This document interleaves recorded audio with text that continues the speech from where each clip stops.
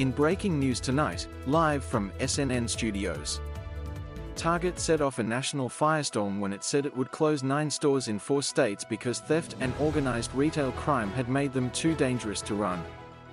On its face, Target's announcement was evidence that retail crime was preventing one of the country's most prominent retailers from operating stores profitably and safely. It challenged skeptics who believed that retailers had exaggerated the impact of organized retail crime and used it as an excuse for poor financial performance. There was just one problem with the explanation Target gave for closing stores: the locations it shuttered generally saw fewer reported crimes than others it chose to keep open nearby, a months-long CNBC investigation has found.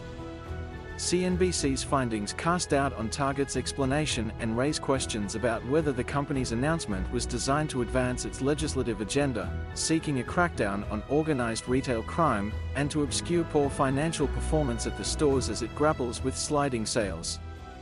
In some cases, Target chose to keep operating stores in busy areas that had better foot traffic or higher median incomes, even though the locations saw more theft and violence, the probe revealed.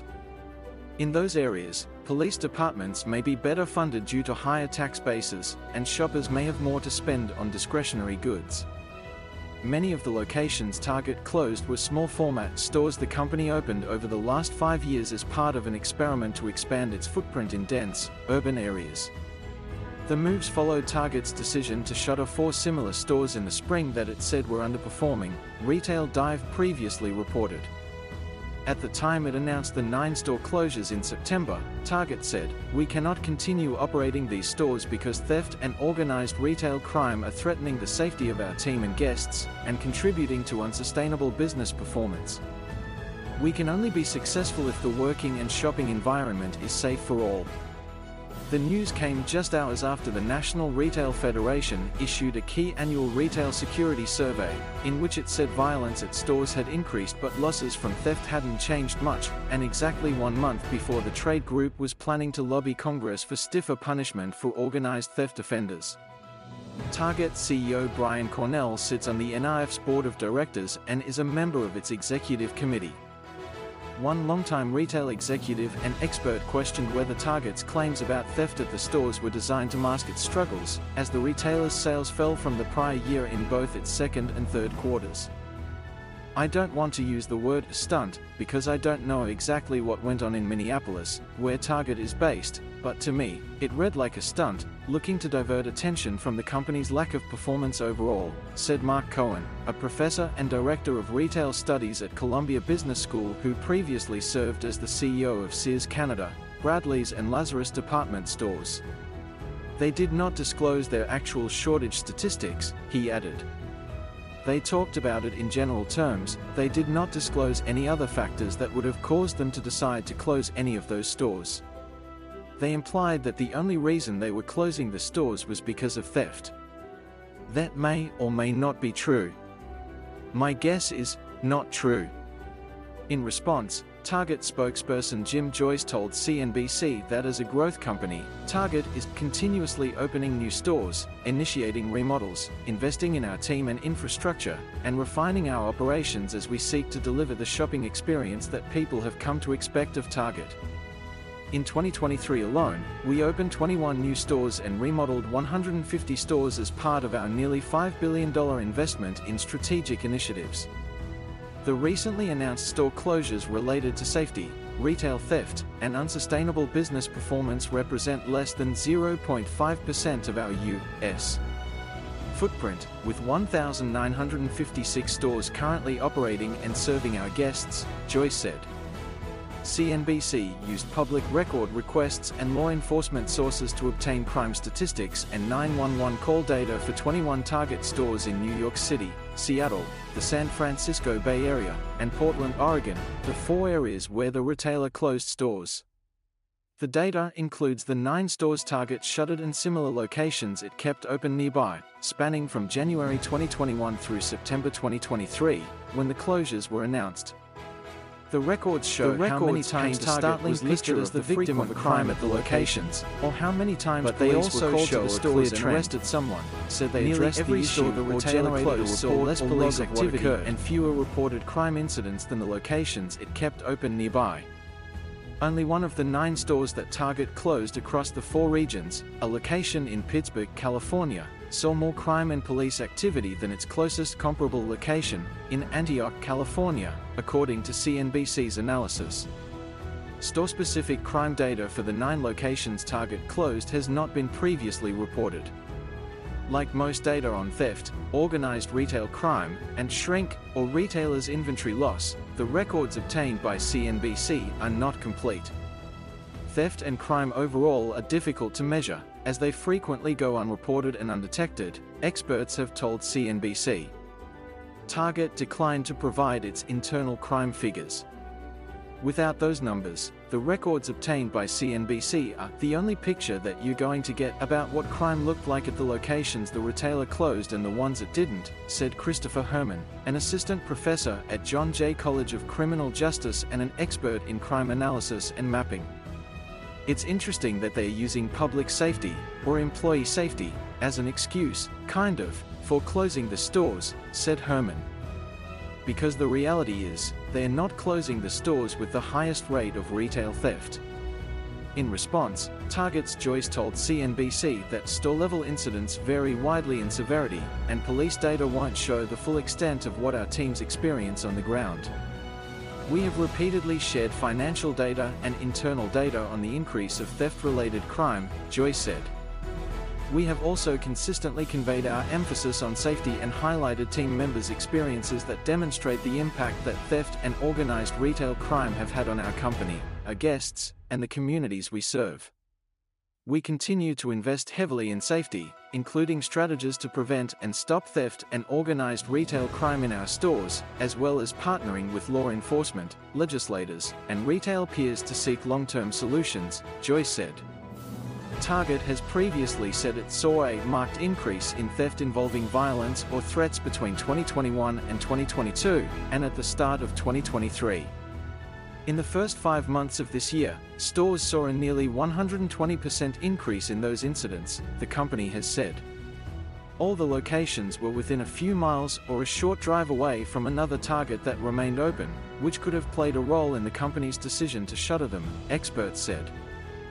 Retailers often miscalculate how much the new store will cannibalize existing stores, said Cohen, of Columbia Business School. Target opened its now-closed small-format store in Oakland in 2019, just 2 miles away from its Emeryville location. Between January 2021 and September 2023, 96 crime incidents were reported at the Oakland store compared with 440 at the Emeryville store over the same time frame. The findings reflect some overall theft trends in Oakland and Emeryville in 2023. Overall theft, excluding car theft, was down 15% in Oakland from January 1 to October 29, compared with the same period a year ago, according to police records.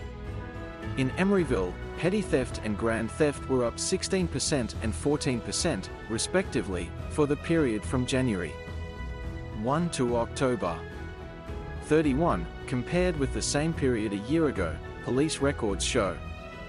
Demographics is another factor that could be at play. In the zip code where the Oakland store is located, the median income level is $76,953, compared with $114,286 in Emeryville, according to U.S. Census data. People with higher incomes tend to have more money to spend on discretionary goods. Police departments in those areas may also be more inclined to enforce property crimes such as theft if there is less violent crime to attend to, which could explain the difference in police responses between stores, experts who study crime have told CNBC. For example, 1 homicide and 3 rapes have been reported in Emeryville so far this year.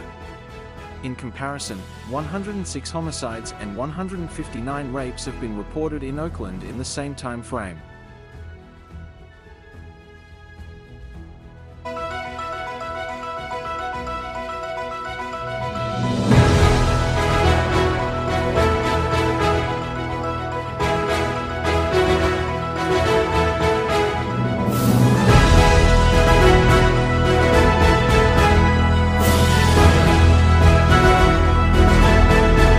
Welcome to Walmart. During recent inflation, The world's largest retailer attracted new and higher-income shoppers with cheaper groceries. Now, it's trying to cater to that shopper with more fine jewelry at lower price points. Ahead of the holiday season, the company introduced more styles of lab-grown diamond jewelry. It just started to test its largest lab-grown diamond offering yet, a 1.5-carat engagement ring that retails for $698. A mined diamond of that size can sell for a retail price of $6,000, said Walmart, which cited industry data and the typical markup.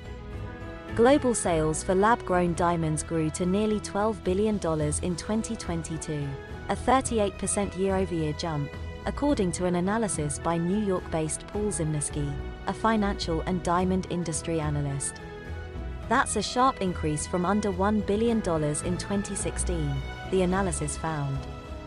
The rise of lab-grown diamonds, which are made by people rather than mined from the ground, have made it possible for Walmart to carry a wider range of items that fit customers' budgets, said Michelle Gill, the company's vice president of jewelry and accessories. And, she added, the company wants to test other statement pieces and bigger stones. Walmart isn't the only company looking for ways to serve shoppers seeking affordable jewelry. Signet Jewelers owned chain Jared is testing a new product, a 24-karat gold ingot that is set in a charm and can be personalized, and then can be worn on a necklace or locked in a safe. The charm, which comes in different weights, arrived to about 60 of its stores ahead of the holiday shopping season. So far, the charms have been a hit, said Claudia Cividino, president of Jared. Customers can personalize them or even inscribe them with a message in the gift giver's handwriting. In times of uncertainty, people look for stability, she said. Gold has always been a stored value. There's something in the zeitgeist around gold and its properties. Jewelry is a popular gift during the holidays. The period from October through February, including Valentine's Day, is also the peak time for engagement ring purchases, Signet CEO Gina Drosos said in early December on an earnings call. Signet also owns Kay Jewelers, Zales, and Diamonds Direct. It could be tougher this season, though. Jewelry sales rose as consumers had extra money to spend on luxury goods during the pandemic and then sprang for extra sparkle as they booked vacations and went to parties. Social distancing during COVID also dampened the dating scene, which has translated to slower sales of engagement rings 3 or 4 years later. Signet and Brilliant Earth, a direct-to-consumer jewelry company, both cited this challenge on earnings calls. Total jewelry sales were $73.08 billion in the U.S. In 2019, according to Euromonitor, a London-based market research company that tracks sales across a variety of retailers. That total is expected to hit $73.8 billion in 2023, Euromonitor estimates. Fine jewelry has held up better than costume jewelry, however, though both have declined year over year. Sales in the fine jewelry category are expected to grow by nearly 4% compared with pre-pandemic 2019 to a total $62.85 billion in the US, according to Euromonitor. Costume jewelry is expected to drop by about 12% to $10.95 billion during the same period. Walmart has carried jewelry since the 1990s, but it's made a bigger play recently. It started carrying lab-grown diamonds last year in select stores. Now, it has expanded that to nearly 90 items that range from $78 to $498 available at the majority of its stores. In the past, many of Walmart's items were made from a cluster of diamonds arranged to look like a single diamond, since mined diamonds cost much more, Gill said. Gill, who worked for more than 2 decades at high-end department store chain Neiman Marcus, said Walmart also saw an opportunity to sell more fine jewelry, particularly in rural markets and parts of the U.S. dotted with struggling and shuttered malls. Walmart does not break out category revenue, but it said lab-grown diamond sales have increased approximately 600% year over year. That reflects the addition of many more items to the category. Yet for some shoppers, the idea of buying an engagement ring, anniversary present or other special purchase from the no-frills discounter is out of the question. Gill acknowledged that Walmart will have to overcome that stigma. The retailer has had a similar uphill climb when trying to establish a reputation for carrying more stylish clothing by developing exclusive brands and teaming up with designers and celebrities. Plus, its stores don't have dedicated jewelry specialists, something that Gill would like to change. She said fine jewelry sold by Walmart comes in an elegant wooden box that isn't marked with the Walmart name or logo. Walmart does not break out category revenue, but it said lab-grown diamond sales have increased approximately 600% year-over-year. That reflects the addition of many more items to the category. Yet for some shoppers, the idea of buying an engagement ring, anniversary present or other special purchase from the no-frills discounter is out of the question. Gill acknowledged that Walmart will have to overcome that stigma.